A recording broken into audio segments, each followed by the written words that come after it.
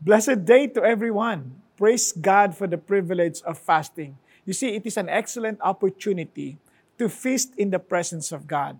Now, if this is your first time to do normal fast, normally the hardest is on the first 3 days. On the fourth day, it will be worse. I'm just joking. You will be surprised by the strength that your body will experience. So don't give up. Concentrate on God's presence instead of our weakness. By the way, if you are a coffee or any caffeinated beverage drinker, you will most likely experience headache. That feeling is natural. So don't worry, you are just suffering from caffeine withdrawal, and that's normal. Okay, now let's dive into our topic tonight. Remember this, we are elected to pray. Most of us, if not all, are beginning to feel the heat of the election fever. Christian brethren who are called to love one another just as Christ loved them are unfriending each other because of the fire burning within them to fight for their preferred candidates. The truth is, we have forgotten that our battle is not in the physical world, but in the spiritual realm. Let me remind everyone about what Paul said. For our struggle is not against flesh and blood, but against the rulers, against the powers, against the world forces of this darkness, against the spiritual forces of wickedness in the heavenly places. Friends, the future of our country does not depend on the next leadership of this nation. It depends on you and me who are followers of Jesus. We are the salt and the light of this country. Our country is bland because of the lack of salt in our government affairs. It is dark because of the lack of brightness from the light. Just imagine the transformation of a city from the absence of light to having lighted on in an increasing manner. If the lights are off, they might be disconnected from the power source. Our calling as lights of this world requires us to constantly connect with the power source. E.M. Bounds beautifully said this, God shapes the world by prayer.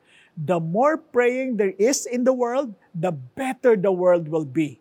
The mightier the forces against evil.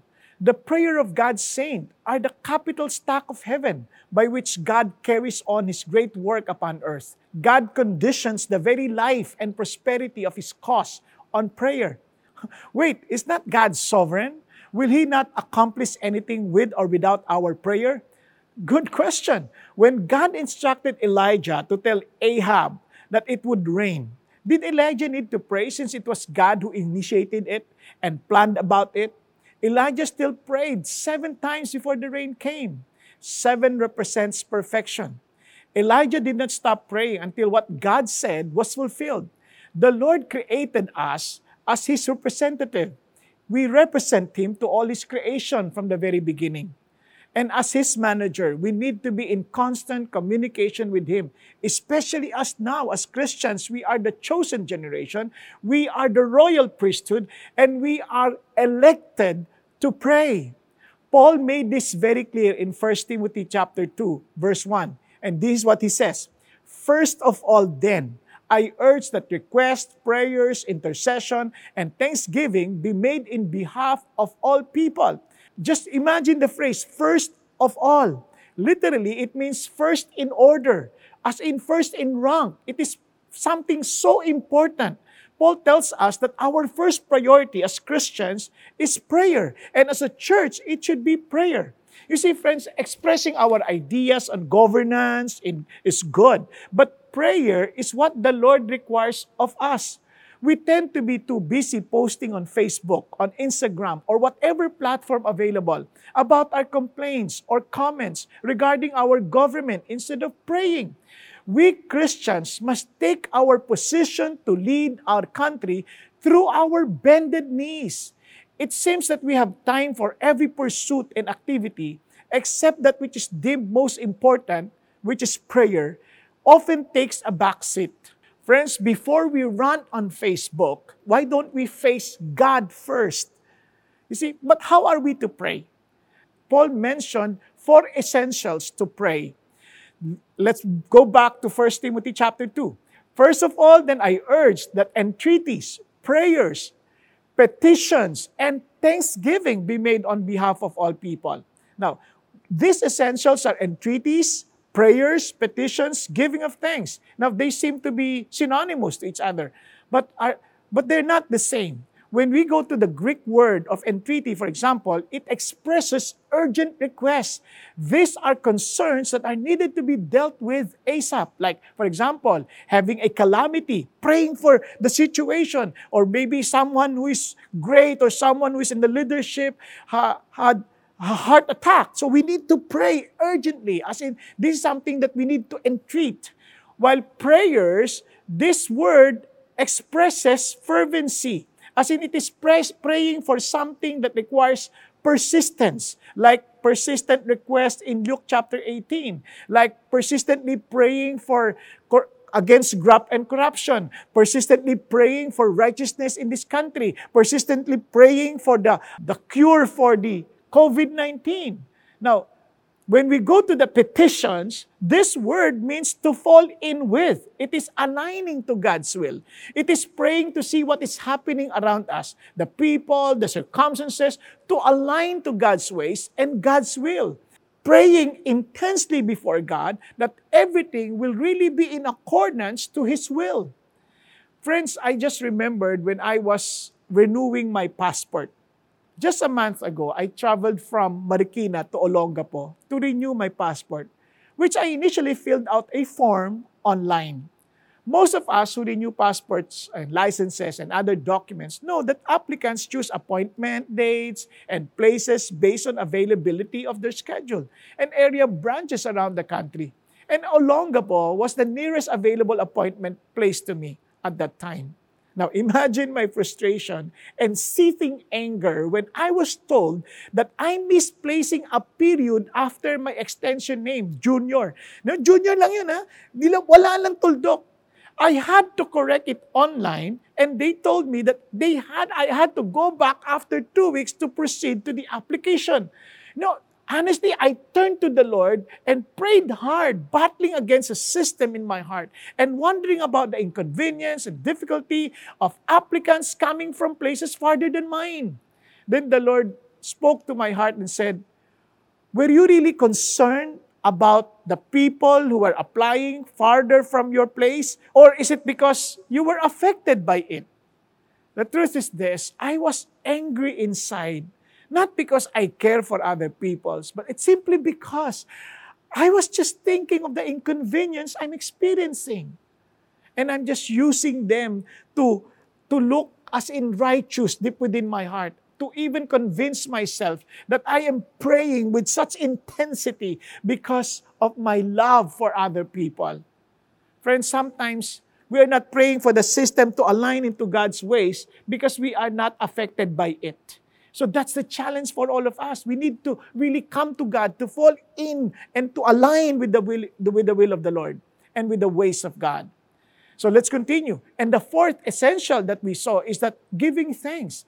No, when we pray for a country, when we pray for people, we need to also see and consider things that we are to thank God for. You know, it's not only just complaining or about our needs, but we are to thank God that we have leadership. We have to thank God for His provision for all of us. We need to thank God for at least, even if we do have complaints about the system, we need to still to thank God that He has people there to administer whatever is needed in order to meet our needs. So friends, those are essentials to our prayer. Now, let's continue to what Paul is saying. He said that we are to pray in behalf of all men, for kings and all who are in authority, so that we may lead a tranquil and quiet life in all godliness and dignity. You see, what Paul is saying is that the extent of prayer is that we are to pray for all men. This tells us that no one on the face of the earth should not be prayed for, and that there is no man beyond the influence of godly praying. Can you imagine when Paul said this? Nero was their emperor, a very crazy emperor. Now, more than ever, Christians need to pray for our leaders. We do not have to agree with them, but we should pray for them instead of cursing or condemning them to hell. Remember always that Christian love and grace should prevail in all that we do. And you know the end goal of this prayer? And here's the beautiful part. God wants us to have a better world. And He said that we may lead a tranquil and quiet life in all godliness and dignity. When we pray as we should, the product will be quietness externally and peacefulness internally. This should produce in us lives of godliness and purity. Our praying ought to be for ourselves, that we do not damage the testimony of Christ Jesus by low living. Not only that, the most important is this. This is good and acceptable in the sight of our God, our Savior, who wants all people to be saved and to come to the knowledge of the truth. The most important is that God is pleased and His purpose is accomplished, which is to save men. When we pray after this manner, it pleases the Lord, and it's a good thing in His sight. God is honored when His people pray as they should. It reveals faith on our part, allowing God to demonstrate His power. God is more honored by our prayers than He is by our protest. Often protesters display an openly anti-Christian attitude. We normally do that even online. Christians pray because they want to please the Lord, who saved them from sin. That satisfies God. And look at the ultimate desire of God, to see all men saved. The world is more likely to respond to Christians who love and pray for them than they are to Christians who attack them and consign them all to hell. Yes, we are to hate the sin, but always love the sinners. That is what Jesus did. He died for us. We love them best by praying for them and love sharing Christ with them. Knowing that there is no other way for man to be saved but through Jesus, then behave, that men may know that there is a God who loves and cares for them. Now here, listen to this. Look at what Paul said. For there is one God and one mediator also between God and mankind, the man Christ Jesus, who gave Himself as a ransom for all, the testimony given at the proper time. So instead of complaining, let's pray and follow God's instruction. Praise God that by His grace, we in CCF are trying our best to apply this. And we should keep on doing so. And let's watch this as a testimony of our church of prayer that works. Were you ever trained how to vote? Have you ever taken a course on voter education? Chances are not. So I actually grew up disenfranchised by the political system. I remember the first time that the patriotic ember within me was stoked. I was living in the US and totally ignorant and apathetic to the political issues in the Philippines. And then EDSA revolution happened. I remember deeply regretting having missed that historic movement, that pivotal moment in our nation's story. So I quit my job, packed my bags, and moved back to Manila in November of 1986. Sadly, what many others had hoped to be the start of our country's transformation just went poof. We were soon back where we started. Perhaps some would argue that we have actually improved, but still, we remain languishing as a sick man of Asia nonetheless. And so, like many, I again became disenfranchised and apathetic to the politics of our day. After all, corruption in the Philippines is endemic. There's nothing that anyone can do about it. So all hope is lost. Or so it seemed. Then another movement happened, the Christian values movement. And it has rekindled that same desire to be part of something transformative for the nation. For I truly believe that God is calling His people to a revival of hope, a renewing of the mind on how we are to vote. For ours may not be the promised land, but God certainly has promises for our land, plans to give it a hope and a future. After all, it was He who gave us an abundance of both natural and people resources. He simply waits for us to do something about it. My reading the first morning of this year was on the allotment of the promised land to the 12 tribes of Israel. I was particularly struck by what Joshua 18 verses 1 to 3 says. The country was brought under their control, but there were still 7 Israelite tribes who had not yet received their inheritance. So Joshua said to the Israelites, "How long will you wait before you take possession of the land that the Lord, the God of your ancestors, has given you?" In Tagalog, Hoy! Ano pa hinihintay ninyo? Iminigay na nga sa inyo, bakit ayaw nyo pang kumilos? Similarly with CVM, God has given us an answer on how to transform this nation. After all, is it not our church's vision to transform lives, families, communities, and nations? As in this nation? So as God's elect, ano pa hinihintay natin? God has answered our prayers. It is now for us to do something about it. And it is for you to pray, step up, and take action. What action? Start by signing up as a member of the Christian Values Movement. With CVM, God is giving each of us an opportunity to move in unity toward a blessed future. Yes, He offers each of us the choice whether to participate or not. But as for me, I have learned from Scripture that when God's cloud or pillar of fire moves, God's people pack up and move. The decision is yours. For to Him, your hearts must either be committed or not at all, either hot or cold, but never ever lukewarm or conditional. We must either be aligned with His will or simply unwilling to align. But lest you too get disenfranchised, CVM is not just about elections 2022. It simply starts in 2022. We begin at this point in time, but with overtime in mind, with God's timing and methods in mind. After all, it took time for Him to prepare His people to take the land. It took a step of faith before He parted Jordan's waters. And it took many reminders from Him for His people to be bold and courageous. That's why it is important to pray for the Christian Values Movement. For we are God's people whom He has elected to pray. To pray not only for leaders and authorities, but to pray for the right leaders and authorities. For even elections, and every election is a spiritual battle. And the outcome does not depend on whom we elect, but the outcome starts from how we vote for those we elect. And that entails hope covered in prayers. It starts with us. Do we vote with Christian values or the world's values in mind? Because if transformation in our country is what we desire, then revival amongst God's people needs to happen. We are elected to pray for a rekindling of hope in our people. That is why CVM aspires to teach every Filipino how to vote based on Christian values. For us, the Bible says, "Train up a child in the way he should go. Even when he grows older, he will not abandon it."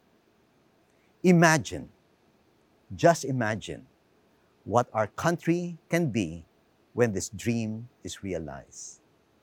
Friends, we're not sharing this to brag, but because we believe in our calling, that we are elected to pray, we are taking this seriously.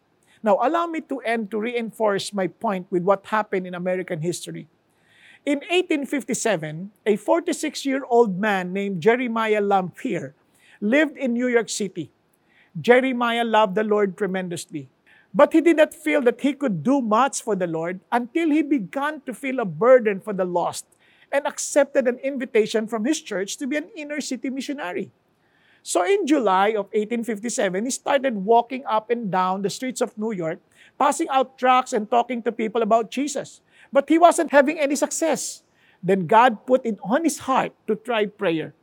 So he printed up a bunch of tracts and he passed them out to anyone and everyone he met. He invited anyone who wanted to come to the third floor of the Old North Dutch Reformed Church on Fulton Street in New York City from 12 to 1 on Wednesday to pray. He passed out hundreds and hundreds of flyers and put up posters everywhere he could. Wednesday came, and at noon, nobody showed up. So Jeremiah got on his knees and started praying. For 30 minutes, he prayed by himself. When finally 5 other people walked in, the following week, 20 people came. The next week, between 30 to 40 people came. Then decided to meet every day from 12 to 1 to pray for the city. Before long, a few ministers started coming. And they said, we need to start this at our churches. Within 6 months, over 5,000 prayer groups met every day in New York. Soon the word spread all over the country. Prayer meetings were started in Philadelphia, Detroit, and Washington, D.C. And in fact, President Franklin Pierce at that time started going almost every day to a noonday prayer meeting. By 1859, some 15,000 cities in America had downtown prayer meetings every day at noon, and thousands were brought to Christ. And there was indeed a great revival. And the great thing about this revival is that there is no famous preacher associated with it. It was all started by one man wanting to pray. You see, it is our heart's desire to see more Filipinos to come to know Jesus. More people would come to know Jesus. And imagine the transformation that will happen in our country. So what are we to do now? Just as Paul said, therefore I want the men in every place to pray, lifting up holy hands without anger and dispute. Friends, I want to challenge you to commit every day for 5 to 15 minutes to entreat, to pray, to petition, and to thank God for our country between 12 to 1 p.m. for the next 6 months, and see what God will accomplish if we faithfully do it. Set your alarm clock. Wherever you are, whatever you're doing, just pray for 5 to 15 minutes between 12 to 1. And secondly, I want you to commit once a week to fast a meal. I'm not asking you to fast for a day, but for a meal to pray. If you want, you can join us every Friday lunchtime to pray and fast with us for this country. Wherever you are, whatever you're doing, just stop it during that time and pray with us for our country. Just for our country. You see, friends, this coming election is crucial. But our application to our election to pray is more important. And remember this, the future of our nation is determined by our prayer devotion. God bless us all.